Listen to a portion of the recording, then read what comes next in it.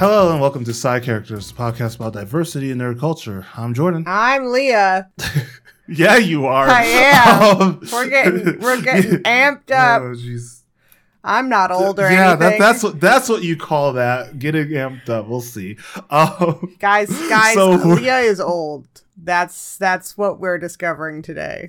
Leah, you know that I'm older than you, right? Doesn't matter. I'm old. You understand that I am the older one in this relationship. I don't understand. That doesn't matter. Old is a state of being. Yeah, and look at me. I'm young at heart. I'm spry. I'm living my dreams. Yeah, and you're not under a situation that is 4 years of external stress that pummels you into a pulp. Thus, I am officially older than you because I'm under more stress at the moment. Leah, I have major depression. Anyways, so today's episode, I have 30 years of major stress pummeling me down.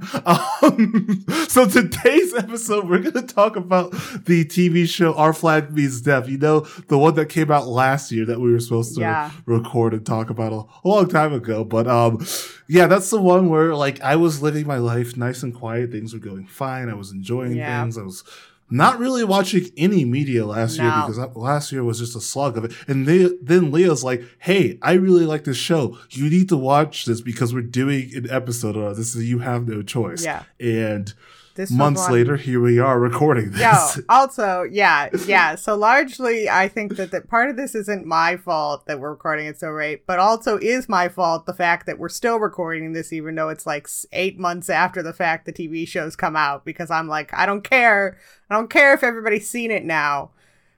We're still recording it because I love the show. That's kind of the point, is that people watch the show, now we're recording to talk about it. Yeah. I think that's like, but also like, sometimes we do try and aim for slight relevance, and we miss that window heartily, but it's fine. There's no such thing as relevance in a world of the internet. Like, relevance is relative. Do you understand what I'm saying? Because you can watch the show whenever because it exists on the internet. It's not like back in the day where like you only had a small window to watch a show because it was only ever on at a certain time. And then after it completely aired, they took it off, never again to show it again. Yeah. Relevance is relative. Yeah. So, Leah. Wait, we talking about Westworld on HBO? What? No, we're not ever. Leah, look, I want you to understand this. We are never ever going to talk about Westworld. No, I was making a joke of the fact that Westworld was removed from HBO Max. I understand what you're saying. I got your joke. Great. But we are never going to talk about Westworld. We're never going to talk about House of the Dragon ever. Why? Even if it's like one of the most diverse TV shows, because I don't care about houses or dragons. The Targaryens can go screw. Anyways, Leah, let's talk about the topic at hand. Our Flag Means Death. Yeah. This is... First of all, what is it and why did you force me to watch this show? My God. Anybody who doesn't know, which pretty much all the people who listen to this podcast, and I don't watch it, they listen to it, probably were forced to watch this show at gunpoint by me. Yeah, even the viewers, even the listeners, see, I'm doing it too. Even the listeners who don't really know you were actually forced at gunpoint. Like, pretty much. Do get random listeners that was like, oh my gosh, who's this person in my house? This person put a gun to my head and said, go home, we're watching Our Flag Means Death. So basically... Do you want to get shot? Yeah, so basically, let me tell you, I have like a pitch for like a 1-sentence pitch for the show because it's hard to describe this show in one word. But it starts off as a silly little pirate show, and then it turns into the most epic queer love story you'll ever watch. Longer than that, though, if you want longer than that, it's like a pseudo historical, not actually really based on historical, but the characters are supposedly exist in real life, story of Stede Bonnet, the gentleman pirate, and then later on, Blackbeard, and the time that they sailed together in the Caribbean as pirates. And yeah, but it's mainly about Stede and his crew and Blackbeard and his crew. So And what ends up happening as you know, it's like I don't want to spoil it, but also you're gonna be spoiled anyways, to the fact that Steve. I was gonna say you're gonna be spoiled during this episode since we were talking in depth know. about the show. So I know. Say your bit. So over the course of the episode, starting at about episode 5, Blackbeard's on the ship with them, and Blackbeard and Stede Bonnet fall in love and kiss, and then then stuff happens. Yep. So I'm gonna take my shot at describing this show in like one sentence as Leah tried to do. Yeah. So I'm gonna say it is the liberal agenda come to life. Yeah. That's a good one. That's pretty that's good. pretty good. That's pretty good. Yeah, it's the embodiment of the liberal agenda. There's gay pirates, there's black people, there's diversity, all that stuff. They make fun of rich people. It's great. It's the antithesis of Super Hulock. Yeah. What? Super Hulock. Oh yeah, nope. I get. Anybody? Yeah. Yes. Well, we have Yes. to describe for Yep. the viewers at home. Super Hulock was like the Tumblr culture of 2013, basically. That was like Supernatural, Doctor Who, and Sherlock, and the queer baiting that is those shows, which we'll get into that later. And so it's the opposite of that. Yeah. Subverting. Yeah, we'll get into queer baiting. We might even do we have an episode planned for queer baiting itself? Okay, yeah, we'll even do an episode of queer baiting because it annoys me. Yeah. Anyways, so I guess that technically the short recap of this. Yeah, that was a short series? recap. Yeah. Okay, so liberal agenda and then pirates who fall in love. Yeah. Is Comedy what it starts comes as a out to be. comedy, and then pirates. Comedy. Yeah. Yeah, it's not a drama. It's not like No, super it's- serious. It's actually real. It's really fun. It really starts like throughout. up until episode 5. It is a very different show. It's like definitely like a comedy in the veins of anything that Rhys Darby has been in, who plays Stede Bonnet. So like anything like Flight of the Conchords, What We Do in the Shadows, like all that shit.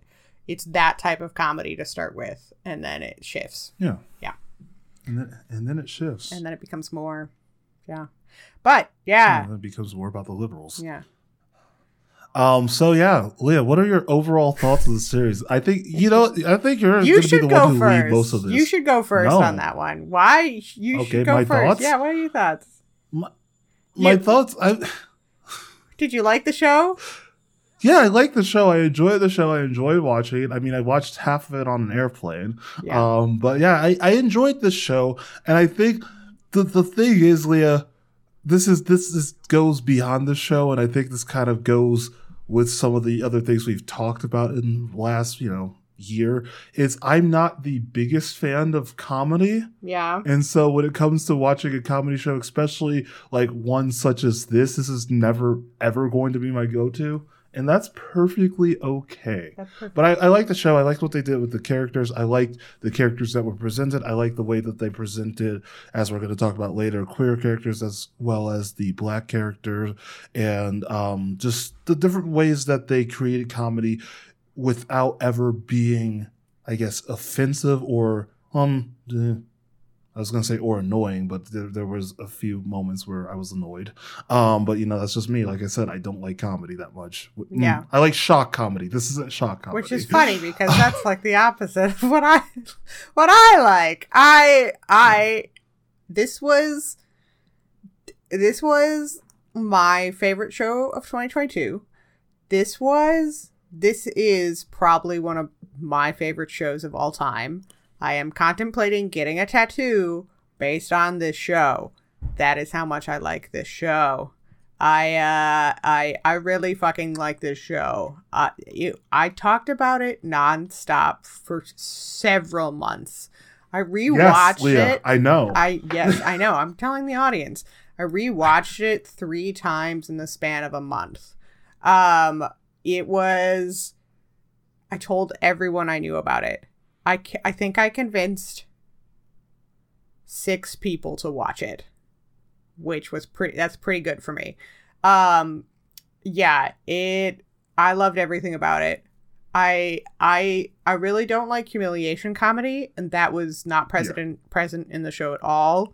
I thought like the comedy, if it had stayed the comedy it is at the beginning, I probably wouldn't have enjoyed the entire show. But after the first episode, it shifted into its own thing that was very much my cup of tea. And then the numerous queer couples and romance aspect of it just tickled my fancy, like filled an itch that was necessary in my brain and just turned into just not mind-numbing brain rot. I am a member of the Our Flag Means Death fandom. Yeah, I'm desperately waiting for season 2 to come out and hope that HBO Max doesn't fucking can it like they did with Minx and a bunch of other ones. Yeah. Yep, this show became my life. So, Leah, we finished while you... Overall thoughts. Also, like, who are your favorite characters? Because I have my handful. I made a joke in our notes, but like, who? I went first. You get to go first. Who are your favorite characters in this God, that's quote-unquote such show? a hard question because I really like all of them. I really... The first person who initially comes to head is Lucius. I love like the unique relationship that he has with the crew and the fact of like that he is unapologetically who he is. Like, who doesn't love his line? He's like, oh, like, what was it? Oh, I'm not cute, but I carry myself like I am, or something like that, you know, like something, I can't even remember what it was, but yeah, he's just like great. He's not dead. I refuse to say that he is dead. He is not dead. He cannot be dead. Yeah, I really like him. I, of course, love Ed and everything that is Ed. Who doesn't like Taika Waititi in leather? He is gender envy incarnate. I also really like Frenchie. Frenchie's great. Yeah. Yeah. That's those are my fave. I like them all, but those are my faves. Yeah, I mean, you already know who my favorite character is because you know me as a person. Oh, yeah, but, absolutely. Joe's favorite character is the okay, who's my favorite character? Please guess. Well, so it's a tie between Oluwande and Jim. Okay. So I was like, Jim, you were right the first one. Yeah, Jim is the one who I was like, Jordan's gonna want to be Jim, but his favorite will be Oluwande. I don't know about that. Oluwande because he's my my Negro. Anyways, my other favorite character is the Seagull because of all the characters of the show, I think that Seagull had the most character progression and the most development, and I think the most behind-the-scenes screen time. We see all of them on the screen a lot, but the Seagull is the one that is a lot in the back of the scenes a lot, and I think that's really good to have with the character. Yeah. That fits, But though. all jokes aside, that was a very long bit. I was waiting for Leah to stop me. But all jokes aside, Oluwande is my favorite character. We'll get to this also later, but I do like how the black character, him as the black character was presented in the way that they made jokes around him being black, but never jokes at him being black. I feel like you also really like Spanish Jackie too, right? Yeah. Yeah. Spanish But that's more based off of her as an actor rather than just the character alone. Spanish Jackie is an actor. Because Spanish Jackie was a surprise. Her acting as Spanish Jackie was a surprise to me because the way that she has been typecasted and presented in other movies and media is not at all like that. They usually do her as the screaming black woman, but they made a very good character with Spanish Jackie, and I really appreciated Wait, that. You didn't say who the actress was. You should tell people who the actress was. Leslie Jones, right? That's her last name? Just because. Leslie Jones. Because I basically know and follow most of these actors. I didn't say it because I couldn't remember her last name. I was like, I know it's Leslie. It's not Leslie Nielsen. That's a completely different human being. A completely different human being. Yeah, but Leslie Jones, of Saturday Night Live fame. Yeah. Yes. But yeah, she was in this as a character, and she wasn't the screaming black woman, and I very much appreciated that. My noses. This is the episode where you'll get Leah quoting random lines from the TV show. Yes, and I'm fine with that. Yeah. we will talk about this later. Yeah. Yeah. Leah, favorite moments. You should go first. I went first in the last one. Okay. I feel like that's just going to be the theme of this episode. Say the topic. Okay, you should go first. I went first last time. Well, no, you should. It makes sense because mine is like momentous. Yeah, I really liked, it was episode 2. So what happens is they end up on this island and they lose some prisoners. And so what happens is they go to look for them, but they're captured by some indigenous people of this island. And kind of the bit / punchline of that is they capture all of the white pirates and prisoners, and they put them like in cages, all this, but the one black guy, they like leave him out, and they like basically treat him like family because, you know, minorities and white people screw up everything else. So it's like, here, have your chance to just like to just live normally because we have no issue with you. And it was very funny. Like Owande is just like drinking out of a coconut, having a good time, and all the other people are like miserable in cages. I thought that was just a very, very funny bit. Before this episode, I did rewatch that clip because I was watching someone talking about that, and he goes, they're like, they made you a drink, and he's like, oh yeah, it's really good, it's like coconut and shit, and he's like, here, you want to try it? And the guy and the indigenous guy goes, no like with his hand is like, you know, through body language alone is like, nah, they don't get one. Yeah, it's like not for them. That was very funny. It's like this idea that's presented a lot in other media is like that, like, you know, minorities will always be fighting each other, but like the thing that we see more often, not even to reflected in real life, is that minorities stick together, especially when it comes to I apologize for saying this, shitty white people. Mm-hmm. No, it's and true. I just like that moment. It's true. Moment where it's just like, oh yeah, we're gonna capture all of them, but we have no issue with you. You're cool. Here's a coconut drink. Let's chill. Mm-hmm. And then the other episode, I think that's 5 or 6. Yeah, the pyramid scheme episode where they're on a boat with a bunch of rich people who, again, treat, you know, all the minorities like trash, but then like the Frenchie and Owande basically come up with this scam, and it's like, oh yeah, we have this treasure here if you pay for this.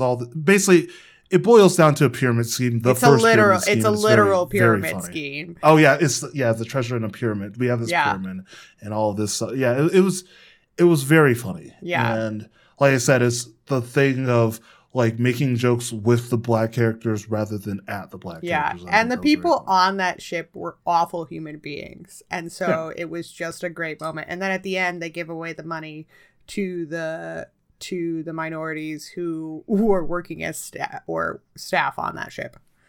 Like, so it was great. It was a great moment. Now we're going to talk about my favorite scene, which is probably, I happen to say, one of the most well thought out cinematography scenes I've ever seen. Like, the person who chose the music paired it so well with how it was shot, and it was just beautiful. And it's the end of episode 8 where they are like in a trap and the English come and take over the ship, and it's done to the sound of Fleetwood Mac's God, what is the name of the song? I listened to it. It was literally my top.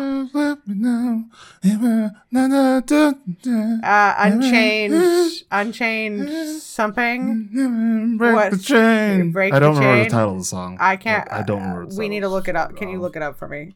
Yes. It was literally in my top 10 last year, so I'm like, I don't understand why I can't remember it, but it's probably because I'm tired and stressed. The Chain. It is just. It's called The Chain. Sorry. So it was set to the chain, and it's like in slow motion, them getting captured, and like everybody being knocked to the deck, and it's beautifully done. Like, even if you don't watch the show, just watch that scene. So at the end of the scene, basically, they're on the deck of the ship, captured, and Steed's there face down on the deck, and someone flops down next to him, and it's Blackbeard. And Blackbeard at this point had been off the ship because his like ex-friend like stole him away type thing to get him out of there. And he turns to him and they're looking at each other like tied up on the deck, and he says, "You came back," and he's in Blackbeard, in a very Blackbeard way, says, "Never left." And then it like zooms out with the song fading, and they're just the tips, like they're both their shoes get closer to each other and just the tips of their shoes touch. Just the tips, man. You gotta have a better way of saying just that. The like pointy end of their shoes where their toes, I don't know what you would call you could have just said just their shoes touch, like just their shoes. It is, yeah, just the edge of their shoes touch, kind of like, you know, imagine it like the Pride and Prejudice hand flexing scene, but it's like, rather than hand holding, it was just the shoes, and it's devastating. Because there's been this whole like, will they, won't they, this entire time, and still at this point you don't know if they will, and it kind of goes into that like the queer baitingness of this, and so it was a beautifully done scene. It was so well done. That was amazing. Also, the scene, my other one that I like most of them. Like, I can describe you 90% of the scenes in the show. The other one I really like is Steed and Mary talking about their relationship at the end, and him admitting that he is in love with someone and he's in love with a man, and having like that liberals. Having like that moment of like, because Steed has been very naive most of the show, and him like being definite about something is rare. So yeah. Those moments. We love romance. We know this. Leah loves romance, and this was done so well. Leah loves romance. Jordan's mostly okay with it. Yeah. Just a passive watcher of romance. I don't. Hey, I think even feelings neither here nor there. I think even Jordan would admit that the music set to that sequence was done beautifully. Like, yeah, it was done well. Yeah. Anyways. Yeah. Those are my favorite moments. I have no strong feelings either here nor there. Yeah. Well, that's good. So yeah, we had our fun up top, Leah, where we talked about something that's great. We talked about our favorite moments and all of that. Another favorite moment of mine, really quick, is when the seagull gets his revenge. That's a good time. Like, again, it sounds like I'm making a joke, but the seagull was a character in this show, and it was very funny the way it was played out. Buttons, yes, and Buttons was in the nude, soaking up the moonlight. Yes, that was the thing. But yeah, there are a bunch of themes. Leah's reliving her glory days. Yeah, oh man, all this stuff. But there's also there's a bunch of themes in this show, and I personally think the number one is the entire show is about subverting expectations. That is the number one theme in this show, is being like, fuck you to all the people who are like, this is how you do a show. We're gonna do a show differently, and I think that's to be appreciated. David Jenkins did an amazing job with that, and all his team did an amazing job. But let's talk about the first one. Well, along the lines with that, I think like subverting expectations, but also just the idea that a story doesn't have to play out as certain people decide that stories have to play out. Like, we don't have to stereotype certain characters. We don't have to have romances play out in specific ways, or show what, I guess, what is defined as a man in specific ways. And we can just completely create a story not based off of what others decide that story should be based off of. And I think that's very interesting to see throughout.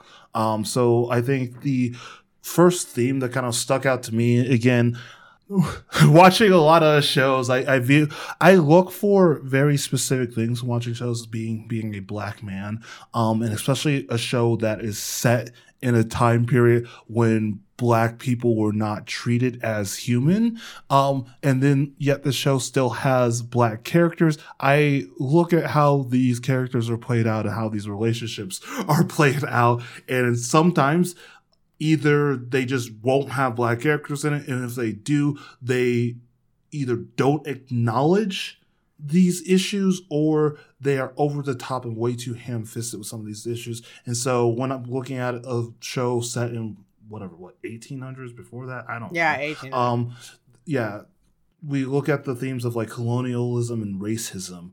And I think that the show did do a really good job of navigating the colonialism, like in racism, and then sticking to that this is a comedy show, but not, like I said, ever making a joke out of these characters, but making a joke like using these characters. Yeah. And I think that they didn't ignore the ideas of racism, especially in that pyramid scheme episode. They kind of confronted some of this stuff and show that white people will try to take advantage of others based off their looks, but also these same types of people can easily be defended against and, you know, tricked into whatever. But I liked the way that they presented those things. And I also like the way that these characters weren't defined, like they were part of the crew. It wasn't just like, oh yeah, here's our black slaves on this ship, but they were part of the crew and they weren't really defined by the race, but their race was present throughout. That was part of,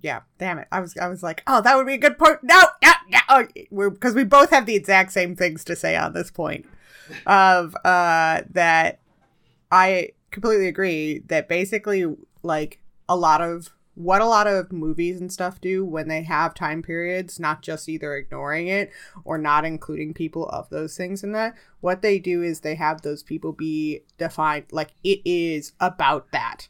It is about the fact that people who are in these time periods or post, like, pre-civil rights, even though civil rights still happening, whatever, colonialism still a thing, not changed, is that they are defined by those experiences. That is all they are. All they are is trauma related to slavery. That is it. That is all they are allowed to be. They are not allowed to have experiences outside of that or divorced from that. And, like, this show doesn't do that. There's the interactions between the crew and they all treat each other the exact same way. And like one of the things that I think people don't acknowledge is the fact is that when Izzy Hands is being a fucking shithead near the end of the show, they're like, well, the only person who can be captain is Oluwande. Like literally, that's the only option. And like that wouldn't have happened on any other show but also Oluwande is the smartest man on that boat.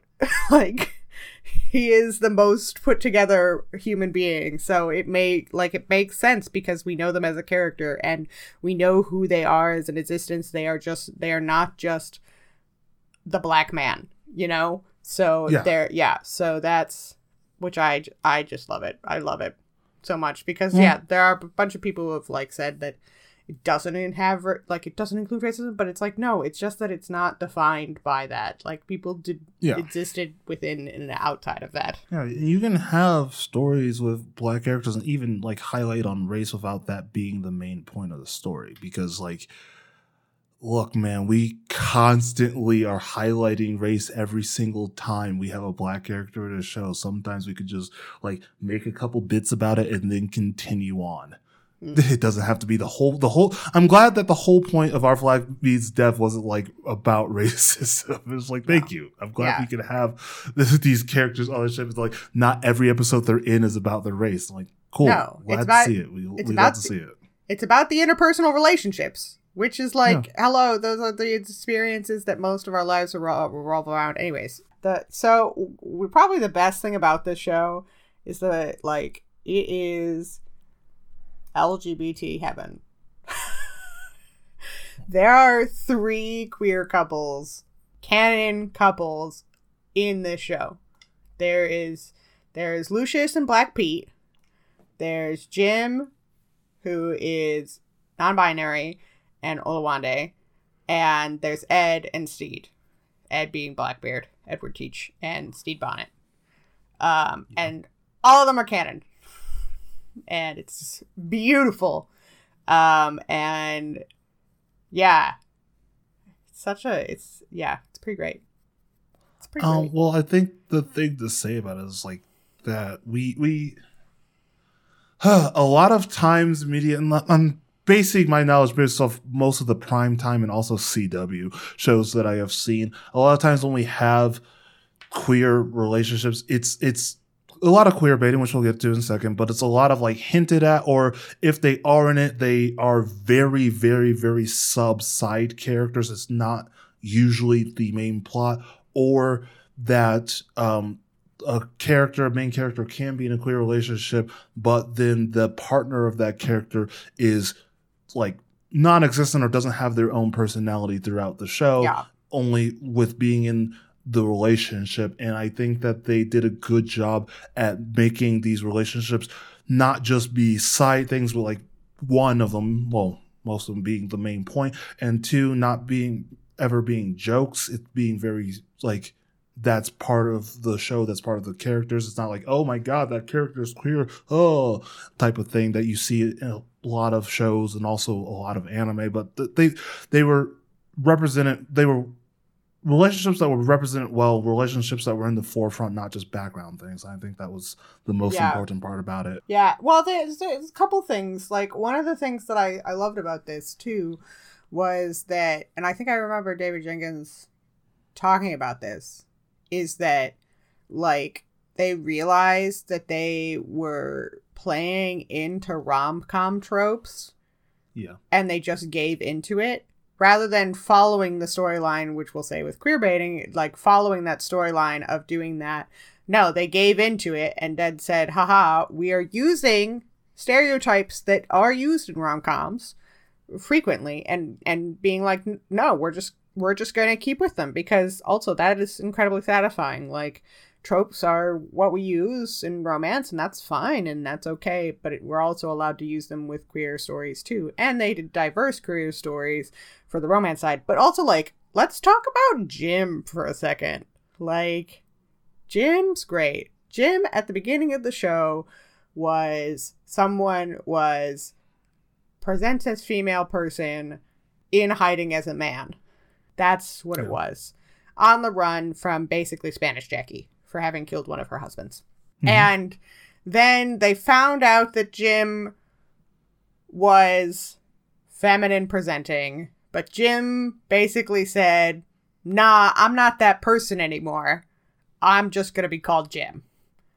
And they went, and then there was a little scene that was like, but women are like, what was it? It was like, women are mermaids or something like that. And all cause, like, one of the guys who's super superstitious, who also has been proven to be very superstitious, has said, like, cats have knives for claws and like and eat your souls, like that type of superstitious, says something with that, and Jim's like, I'm not a mermaid. And then no one says anything ever again, and they switch to they. Everybody switches to they. And it's just, like, such a funny moment, because it is also like, oh, Jim's coming out, but also not, because it's totally about the fact that I think it's Frenchie is being superstitious and it's like, oh, there's a woman on the ship. And Jim's like, nah, I'm not a woman. It's fine. And everybody else is like, yeah, it's fine. And then it's good. Like, it's not actually like a big, like, guys, I'm coming out scene. It's a scene that's done is just like, no, this is how it's going to be. And everybody's like, yep. And it's more about the comedic moments with the superstition. Yeah. And again, it's presenting them as a character rather than presenting being queer and presenting these relations, all the stuff that happens as being like this, can't think of the word, there goes my brain, but as it being like this very specific topic that's like, oh my gosh, we have to make this whole show about them having their coming out. It's like, this is just who this character is, and it's not made into, I can't think of how I'm trying to say this, but yeah, it's not made just into, not like, their defining characteristic, because the fact it's not their definition. That's yeah. Jim already had their defining characteristic. They're really fucking good with knives. Yeah. They're really fucking good with knives. And that was the whole point, is that just like Jim as a character divined in a TV show, where you have to, in a TV show, have characters who have certain traits about them. That's how people remember them. Jim's was already defined. Jim was quiet, had the thing going with Oluwande, and was really fucking good with knives. And that was it. And that you didn't need to do anything else. So, and I think that, I guess what I'm trying to say with the stuff is that a lot of times when we have diverse characters, they give them a singular personality, like, here is the black guy, here's the queer person, and I don't think that they ever did that with any of these characters. I don't think they ever made them very singular. I think they were all very multifaceted characters. They're all super unique. Like, even some of the side, like, people who didn't have as much screen time, like all of Blackbeard's crew, super unique, super interesting, like, and like Roach, the Swede with his teeth falling out, like each of them had moments that made them things.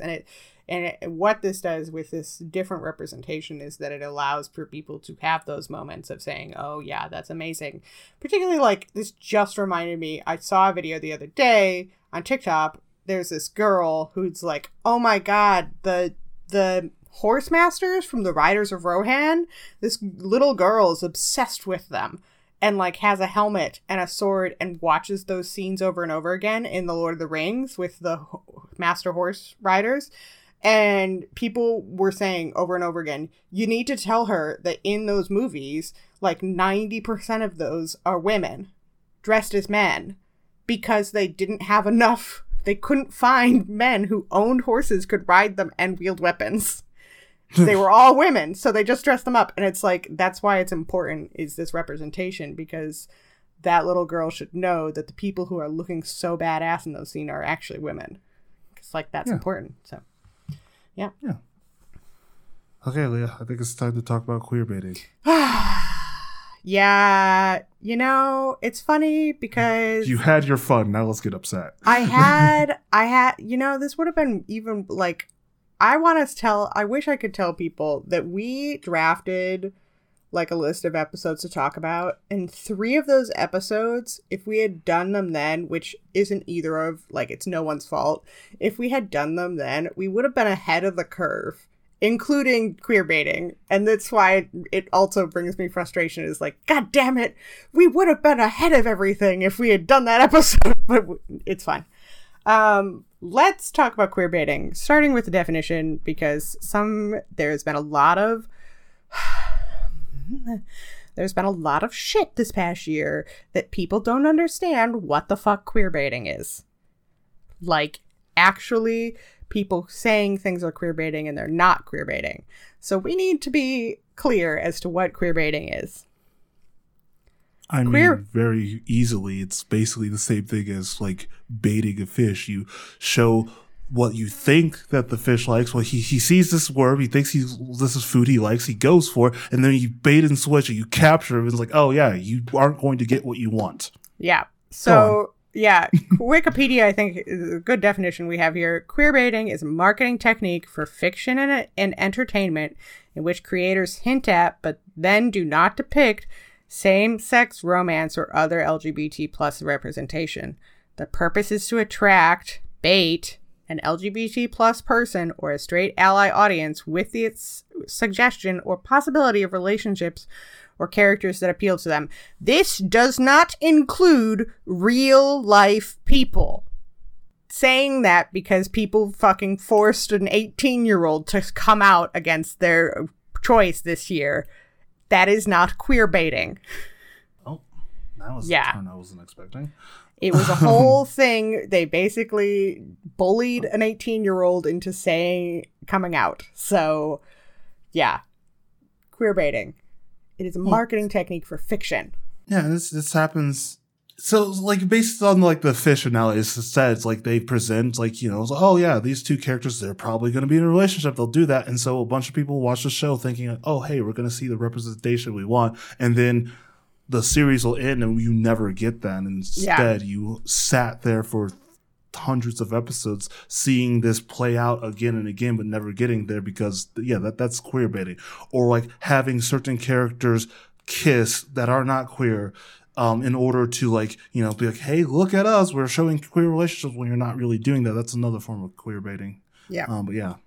Yeah, and this is, like, that is what Super Wholock was about, is that the show Sherlock, 100%, like, queer baiting, queer baiting was strong with that show. There was multiple instances, like there's like people who have done in-depth whatever about behind the scenes and the fact that it should have been queer and it wasn't, and they even played into it in the later seasons where they were like, hey, you know, people think that they're together but they're not, and this was a whole thing. So, and part of what you're like, the experience that David Jenkins said with this and why it's like it plays out like it's going to be like, you start as someone who has seen a lot of the things that are primary queer baiting shows, it starts playing out that way. You're like, oh, Blackbeard and Steed are getting closer, like they're having moments, and these moments are like tender and fall into rom-com tropes of like, hello, standing in the moonlight and saying, like, you look nice, you wear fine things well. Like, hello. Yeah. There are, like, things. Or even, like, where Izzy Hands is, like, listening to them do the, like, stabbing practice, and it sounds like it's, like he's hearing, like, what would be not safe for work noises. That's, like, traditional, like, queer baiting would stop at that. Those are the start, like, those are the things that they put in queer baiting shows to, as like a tantalizing hint that they'll give you like once in a season, versus this show, which was like, hey, yeah, when you put those things and then you just keep playing on those things, it's the exact same as a love story because the people are in love. Yep. And then it leads to this moment of when they do kiss. It's incredibly satisfying because, especially if you're used to seeing it not be completed, to this moment of, oh my god, they did it. Yeah. It's a good time. And to constantly have this happen where you have like shows present like very queer relationships and then are like, nah. And a lot of times it's because they don't think that will sell or that will like what is it, alienate their audience, so they just don't, the writers just, well, they'll just have the writers not put stuff like that in, and it's just it's upsetting. But to see it like actually play out and like be a part of the show and not be queer baiting, like have a queer relationship, not be queer baiting in a show like this, it's good. It's fun to see. It's satisfying. It was so satisfying. It was because incredibly like after certain satisfying. scenes, you start to ship certain characters, and then when it happens, like, oh, we aren't just getting our chains yanked. Interesting. I just remember the moment where they're out in the wilderness, which is another one of my favorite moments I just remembered, which is Blackbeard and them doing on the treasure hunt, and Blackbeard when the snake falls out of the tree, and Blackbeard's like, I fucking hate nature. I'm like, that's me. I'm that. That's my favorite moment. But no, when they're around the campfire and Lucius is like, oh my god, is this happening? When they're having this, like, you know, very, like, romantic talking about the, like, Blackbeard's bar and grill, and then, like, oh, you've got something in your beard moment. And Lucius is like, what is happening? That's the audience. They're playing the audience. They're saying Lucius is the audience having that moment with you where you're all going, is this happening? Like, what? Oh my god. And that's the whole point, is that it is. So, yeah, it's on purpose. They did it on purpose. They acknowledged it was on purpose because then it led into things in the future. Yeah. Yeah. Yeah, it's great. Works out. It's great. Next. Yeah. Next. Yes. Yeah. Oh, yeah. So one of the things that it's not really like a theme, but that I think is important to talk about is the relationship between Steed and Mary, who Mary is Steed's wife, who he was in like an arranged marriage and who he left for. Like, he left the country for. And they had kids together, but it was not a happy marriage. And like, I really love the fact that one, that like they felt it was necessary to go back and give her her own moment and show who she had become as a result of this. And like, and the fact, because I consume so much BL and like East Asian queer content, it is an incredibly popular trope that the other woman is like depicted as like a hag. Like, she is a caricature of a woman who's like either like pissed off that this person is now gay, or like just it goes like overwrought and emotional and just is an awful human being. When you go back and Mary's like dealing with emotions of the fact that like Steed has now decided to re-enter her life when he left it. It was his choice to leave, and like is dealing with those emotions. So of course she's fucking pissed, but like isn't dealing with it like she's an awful human being. Like, you're not supposed to see her in a bad light. You are intentionally, she is depicted in a way that you feel for her. You feel her experience and you identify with her experience and go, oh, fuck yeah, that's shitty. So I really like that. And I also like, there was a bunch of people when the last episodes happened, which in the, basically after they get captured, Steed and Ed get captured, they decide to escape, and Ed waits at the dock, and Steed is making his way down and then runs into the guy whose brother he killed and ends up accidentally killing him and freaks out and goes home. And a lot of people I saw said that they didn't understand why Steed why he went back, why he didn't go away. And to me, it made absolute sense why he went back. He wasn't his own person. He'd never made a choice in his life that was his own. He didn't exist as a human. And like, he was still tied with Mary. And that's the whole thing, is like understandable then why Mary was pissed at him for coming back, because he chose to leave. Like, he didn't understand that his actions have consequence and that he needed to take ownership for what he was doing. So and it's also the idea of like you making your choice and like willingly leaving, but then like coming back and then expecting others to react in the way that's positive towards you when you're the one who did the, I guess, caused the harm in the first place. Yeah. And it's just like expecting everything to be fine because you're fine with it, when that's not truly the case for everybody else. Well, and he wasn't fine with it. That's the thing, too. He wasn't fine with it. He's like, expecting them to be fine with it. But he wasn't fine with the fact he came back because he didn't process the fact that he was in love with Ed. And so he was unhappy, too. And was like, well, everybody should be, like, cool with me coming back then because it's my duty. Well, no, that's not how this works.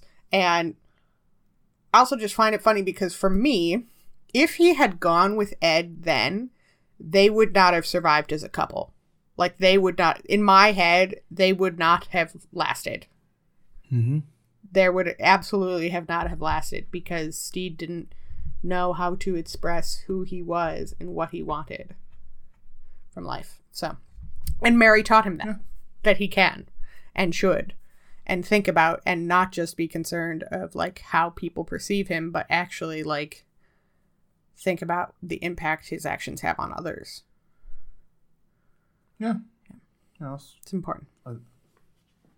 I think it's important just as people in general to think about how your actions impact others. And I think that's what part of that scene does highlight. And I think that's something that needs to be carried through in everybody's personal life, because I think a lot of times, like I said, we jump back into things and expect everybody to react the way that we want them, when that's not really how everybody else has the things going on in their head, and we need to be respectful of that. So anyways, and that's I'll say, not gonna say all of it now, but that scene and that idea of it really impacted me. Yeah, because I think, too, the thing that people tend to forget is they think they're being empathetic when they're thinking about how other people perceive them. But in actuality, it's not. It can be very selfish at times. There are times when the difference between thinking about how other people think versus thinking about how other people see you is that, like, do you want an apology? Do you want forgiveness? Is forgiveness for you, or is it for someone else? That's the thing to think about in this case, is that he wanted forgiveness for leaving, but she doesn't have to give it. Like, people don't have to give forgiveness because it's for the person who wants it. Like, it's not for... he wanted it so that he would feel better, not thinking about like the impact that he had on her. Exactly. So yeah. And I think that's a lot of people have that mindset of like wanting people to forgive them for themselves and not really thinking about the other side of the forgiveness there. But yeah, that's a completely different topic. Yeah. So and it was just a nice moment. Anyways. Yeah, the impact on the media. Yeah. Let's talk about how the show... Look, I know so much about this show. I can give you all the straight facts. All the facts. So you can give all the what facts? All the straight facts. Interesting that you say that for a gay facts. TV show. The queer facts. I can give you all the queer facts. The straight facts. Like, huh. Yeah. So basically, if you didn't hear about this show before, like if you didn't hear about this show until after it came out, that's not surprising. Why is it not surprising? Because they did absolutely zero advertising for this show. The amount of advertising they did pre to the show was next to non-existent. It was very clear that HBO Max did not expect the show to succeed and were probably going to cancel it. What ended up happening, though, is literally the LGBT community passed the show around by word of mouth. It then became the #1 show on all of television for 10 straight weeks. 10 straight weeks. That's insane for a show that had zero advertising. This show went bananas. And it is almost entirely because of the LGBT plus community. Like, it was insane. I was part of that thing. TikTok was going crazy about it. Like, everything was just this show and everybody was watching it. Except then I would go to my friends who aren't LGBT and aren't on TikTok, and they'd not have heard of this. They'd never have heard of it.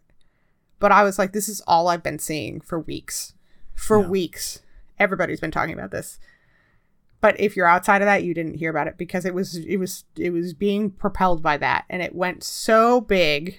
That it like basically forced HBO after 2 months to finally renew it. Like that, it was basically, we held a knife to HBO's throat and did that. So it does show the sheer power. Leah's in the pirate mood. Oh yes, we held a knife to HBO's throat and we demanded answers. It just shows the power that a segment of a population has, and that it reminds me of a video I saw the other day that shows that like you do not have to have a show that appeals to the mass market to be able to achieve the same numbers as a mass market.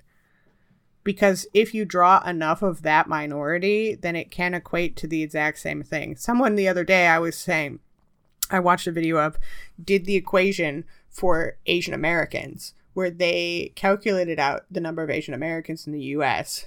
And if they did a show that was directly for Asian Americans, and I think they were talking in relation to Everything Everywhere at Once, and it's winning stuff. And they were like, if you did it, and it wasn't designed as a show that, like, let white people see into culture, but was just for Asian Americans, didn't have to do that introductory aspect, the amount of, like, percentage of the population you would need to go see to get that movie to equate the same numbers as an average blockbuster movie was, like, 1% of the population, of the Asian American population. It was, like, it was very low numbers. And so I think this is one of those cases of like, we should take this and look at the power that a minority can have in creating markets and mobilizing, and that hopefully, probably not, but I would hope that some of the industry execs learn from this experience. And that's the thing, is that the shows face like a big obstacle. The shows, movies, all this face a big obstacle, and that's the industry execs, that's corporate side of all this stuff, where they don't necessarily believe that these things can sell, and that's why we don't see a lot of them. That's why, like, when things like that are minority led, rather that be racial minorities or LGBTQ stuff or based off disability, et cetera, whether it be any of that stuff, they don't think it sells because they still believe that the people who are going to end up watching these things are predominantly white men. And so they don't push these things forward. Like, we saw after Black Panther came out and destroyed the blockbuster. We saw like private messages between industry execs and all of that stuff saying it's like, oh yeah, we don't want this to go forward because we don't think it's going to do as well as our other movies that are led by white men. And again and again, but then what we also are seeing this trend is that they're, excuse my language, fucking wrong.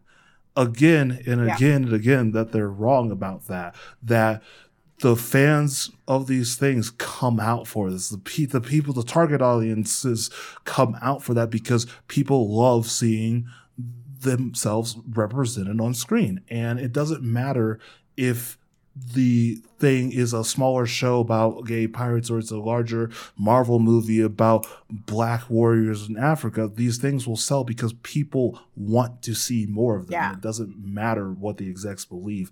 The trend lines show that this is the type of media that people want to experience.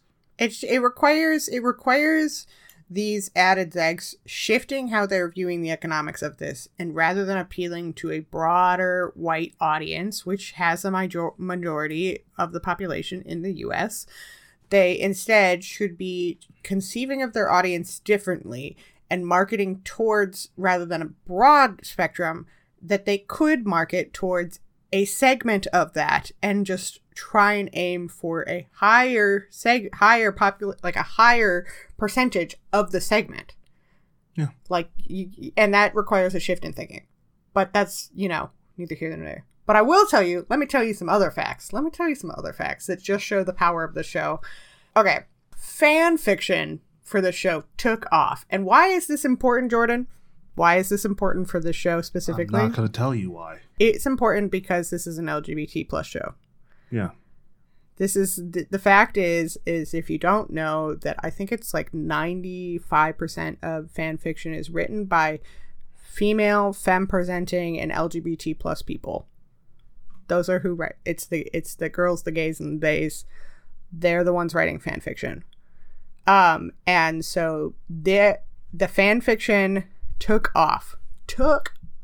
Even when the show was going, I was seeing TikToks of people literally refreshing their page like once a day on the Our Flag Means Death tag for AO3, which is one of the largest fan fiction websites, and it would go up by 500. Hundreds of people writing thousands of words every day. It's big. It is now, overall, in 2022, it is the 5th ship overall. So, I'm talking Edward Teach, Blackbeard, and Stede Bonnet. Itself. Okay. No, I'm talking about the pairing is 5th on AOE. Out of all. That's insane. That is insane. It aired for the month of March. Just letting you know. Here's the facts. The AO3 roundup for the year, which goes from July 31st, 2021 to August 4th, 2022. From August 4th, from March, the beginning of March, to August 4th, 7,574 fics were written. Imagine each of those fics is at least probably 1,000 words. That's an insane amount of writing. Considering that's way higher than the average.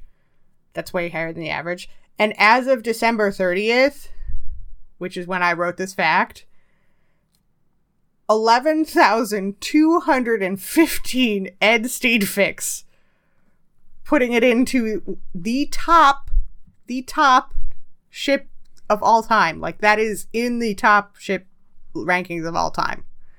Even more so than for the year. I looked at the numbers for last year for top ship rankings, and I think that puts it in the top 10. No, wait, hold on. Yeah, it puts it in the top 100 at least, which is crazy. That's crazy for a show that has been out for less than a year. Yeah. That's just showing that the fact that people are willing to write hundreds of thousands of words to express their joy in the show is just insane. It's crazy. Yeah. And the fan art is great.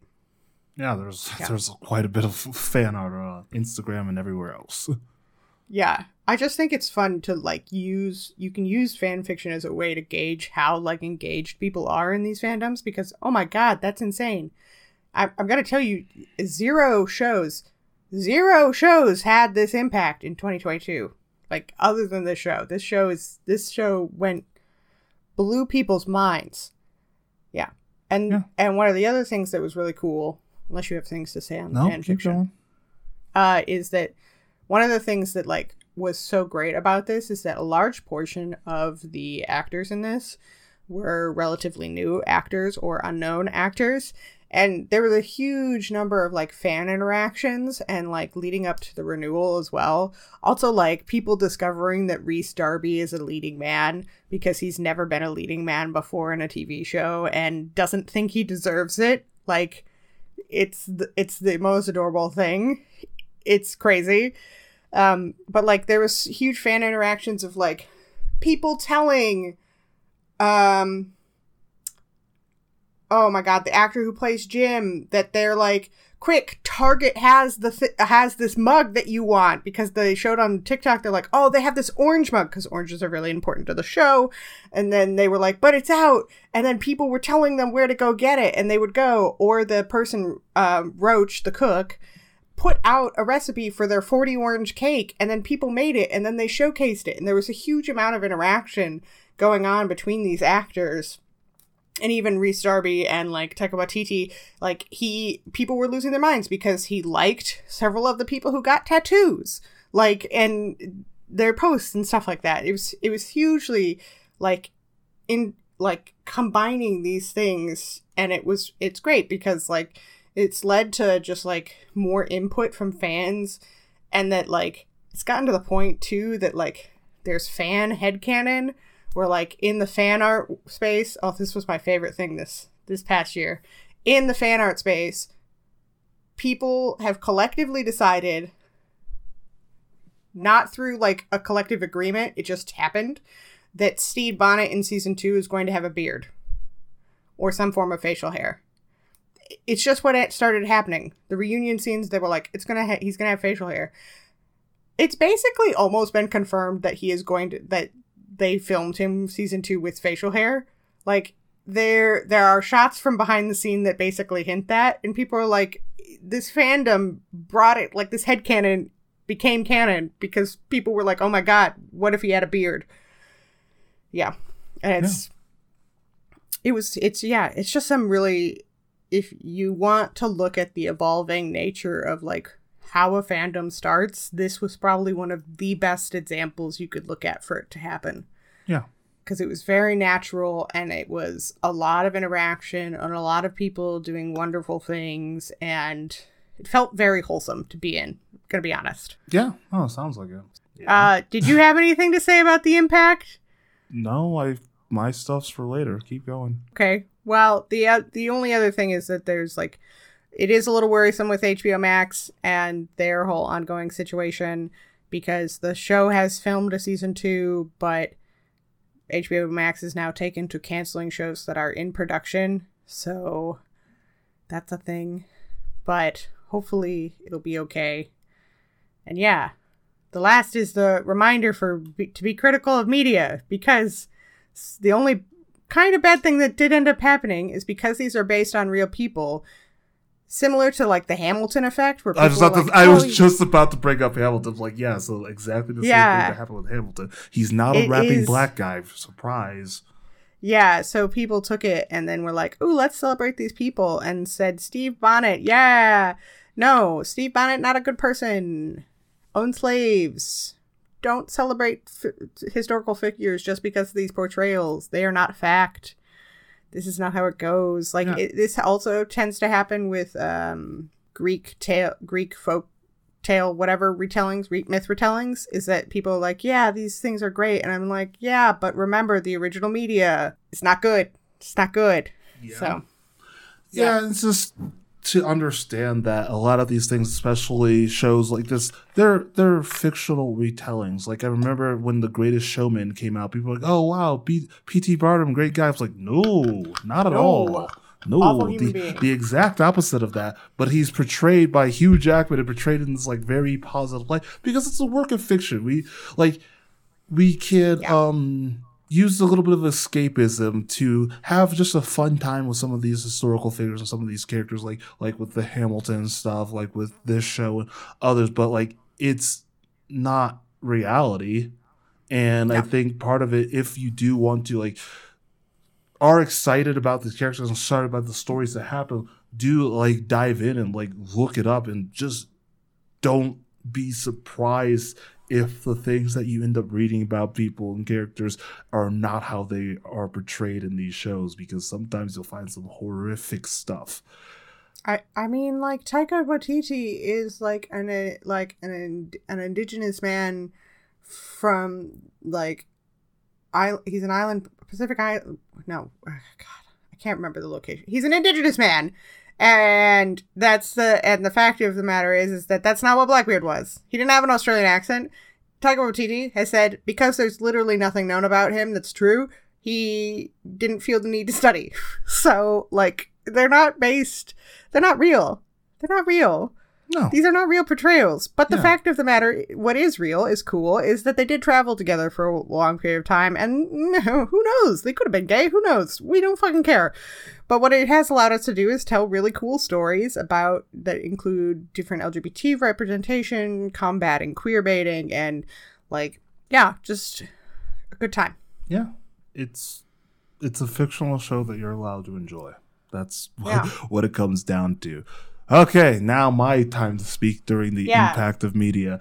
Like I said, the scene at the end of the show with Mary and Steed, like that was impacted by that, because again, I was looking at this whole idea of like someone willingly leave and then come back and expecting themselves to have a place in others' lives when they kind of they wronged other people in a way, and they're like expecting everything to be fine because they are becoming fine with things and expect forgiveness for certain things. And so this whole idea kind of twisted and turned in my mind and eventually came out as a horror story that I read for my other podcast, World Shop. So it makes me laugh because such a lighthearted and fun show birthed a horror story about murder for me, but I really enjoy this, and I think that you can be influenced by any type of art and create any type of art from that. Like I wasn't influenced to create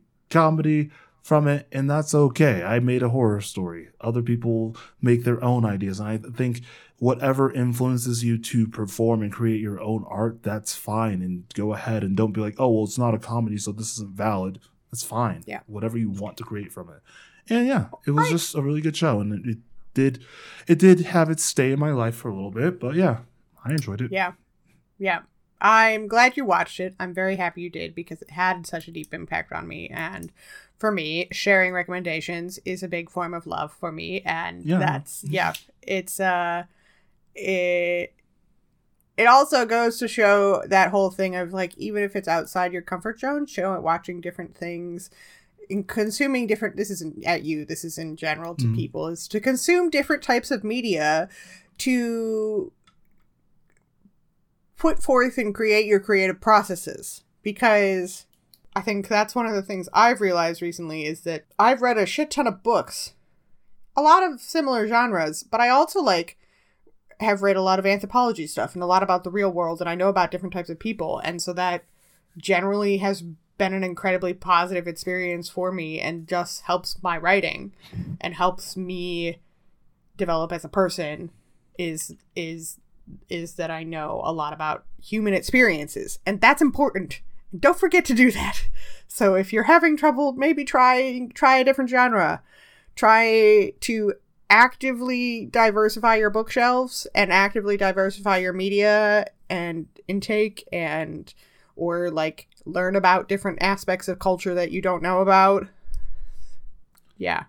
Good to do that. And I think alongside of that is just to continue what Leah is saying, is to, if you are sitting there only watching a certain type of TV show, like, oh, I like action, I'm only watching action, maybe go out, watch this show, and maybe it's not your thing, but at least you tried. But I mean, look, again, I'm not the biggest fan of comedy, which is hilarious as we're going to get to the what have we been doing recently thing. And I'll go first since I set that up. I changed mine at the last second. Also, Leah, since last episode that is getting released, you did too, so I'm doing two. Screw you. Oh, that's fine. That's always allowed. I know, I just want to say it. So I ended up watching the TV show Sherman Showcase with a bunch of friends, and what that is, it is a parody of all those shows like Soul Train and like Behind the Music and things like that, where it's following like a Soul Train-esque show. And it's like filmed in like the mockumentary style, like Behind the Music, but it's filmed like Behind the Music, but it is mockumentary. But it's following this guy Sherman who had his own like top 80s like bandstand type show, like featuring black artists, and it's very funny. Like I said, even though I'm not the biggest fan of comedy stuff outside of shock comedy, it's very funny because it does play on a lot of like the music at the time, a lot of like the type of musicians that existed back in like the 70s, 80s, 90s. And then also does some weird things with time travel for no reason, which is really funny. Frederick Douglass is literally a character in this show. And it's just really goofy. And it's a very black show written for people who like enjoyed these types of things back in the day. And, is very self-referential and like makes fun of a lot of just fun ideas that exist. So I enjoyed Sherman Showcase quite a bit. Do you think I would like it? Yeah, probably, actually. I think you would. Okay. It's really fun. I'll add it to my list. And then the other thing that I watched was, I've been watching a lot of anime, and I apologize to everybody who has to listen to me talk like this. But I recently watched the show Michiko and Hatchin, which was done by the same people who made Samurai Champloo, and I think and a couple of the same people who worked on Cowboy Bebop as well. But it follows this girl Hatchin or Hana who is taken in by this woman who is a criminal on the run, and they are going on an adventure to find Hana's dad, who is this criminal Michiko's ex-lover, and they kind of want to find this person, like create a family together. And it's a fun show, kind of follows some of the similar themes to Samurai Champloo, but is set in Brazil. And so it's very diverse, and you get an anime that gets dark skin, black, and other characters right, like as far as it comes to the art and like behavior, and not showing these characters as just being stereotypes. And I thought it was a really fun and really good anime to watch. That's awesome. I love that. Yeah, I love that. So two big ones for me. Yeah. I have two things to say as well, but one of them's an aside. So if anybody remembers long ago, I extolled the virtues of the webtoon Airs game. It's done now. So if you're the type of person who only likes to read things when they're done, it's finished. Go check it out. The ending was just as good. It was so well done. There's like the diversity of the characters, the author's great, like the storylines. Anyways, it's done. So please go read it because I need people to talk about it with. But the real thing this week is I consumed so many books over Christmas. So many books. Basically to the extent of I did nothing else. And my big thing is I have a new favorite author, T. Kingfisher. I read I'm now determined that I'm going to read every single one of their books this year. That is my goal for the year. And I'm making good progress. I read 1, 2, 3. I read in the past 2 months. I've read 6 of them. So yeah, but their writing style reminds me a bit of Terry Pratchett in a way. They're slightly they're funny, they're witty, sassy, almost all female leads or dual perspective fantasy. They do horror books as well. They're not usually very long, which is great if you're not into dealing with honking huge books, but these beautifully told stories that are super they're poignant and have beautifully written dialogue and that's not exclusionary. that's like easy to read, but like, oh my god, the amount I identify with these characters. It's a great time. If you are into like romance, I would recommend the Saints of Steel trilogy, which is Paladin's Grace, Paladin's Strength, and Paladin's Hope. Very good, slightly spicy, very good series, very good characters. But if you like horror, I would recommend What Moves the Dead, which is a retelling of Edgar Allan Poe's The Fall of the House of Usher. It's very good. I very much enjoyed it. The imagery was interesting. Also has a lot of cool things about it, including a non-binary lead. And though the one that I really liked and I've shared with multiple people now is Nettle and Bone, which is like a folklore inspired one. Has things like grave witches and like, yeah, it's hard to describe. It's basically this princess who was raised, who spent most of her life though in a nunnery, basically like trying to save her sister from her husband. And it like weaves in so much different folklore and stuff. It's so cool, and it's like slightly dark. So yeah, that's I love it. I highly recommend it to anyone. The writing is just amazing. It's so good. So yeah, that's good. Glad you've been doing your thing. You have read a lot of books. At some point, you'll read What Moves the Dead. Because you will definitely like it. No. It's horror. No. It's horror. You know I'm joking. It's horror, sir. Yeah. I know. Yeah, I love horrors. That's gonna come for the show. Anyways, Leah. Okay, is there anything else you would like to discuss before I close out the show? No, I'm good. Okay. Well, this has been yet another episode of the Side Characters Podcast. You can catch us. I'll post all of our information in the descriptions, but yeah, we have an email address and we have a Twitter, even though that freaking thing has completely died. I mean, Twitter. Maybe we'll move to Mastodon. Ugh.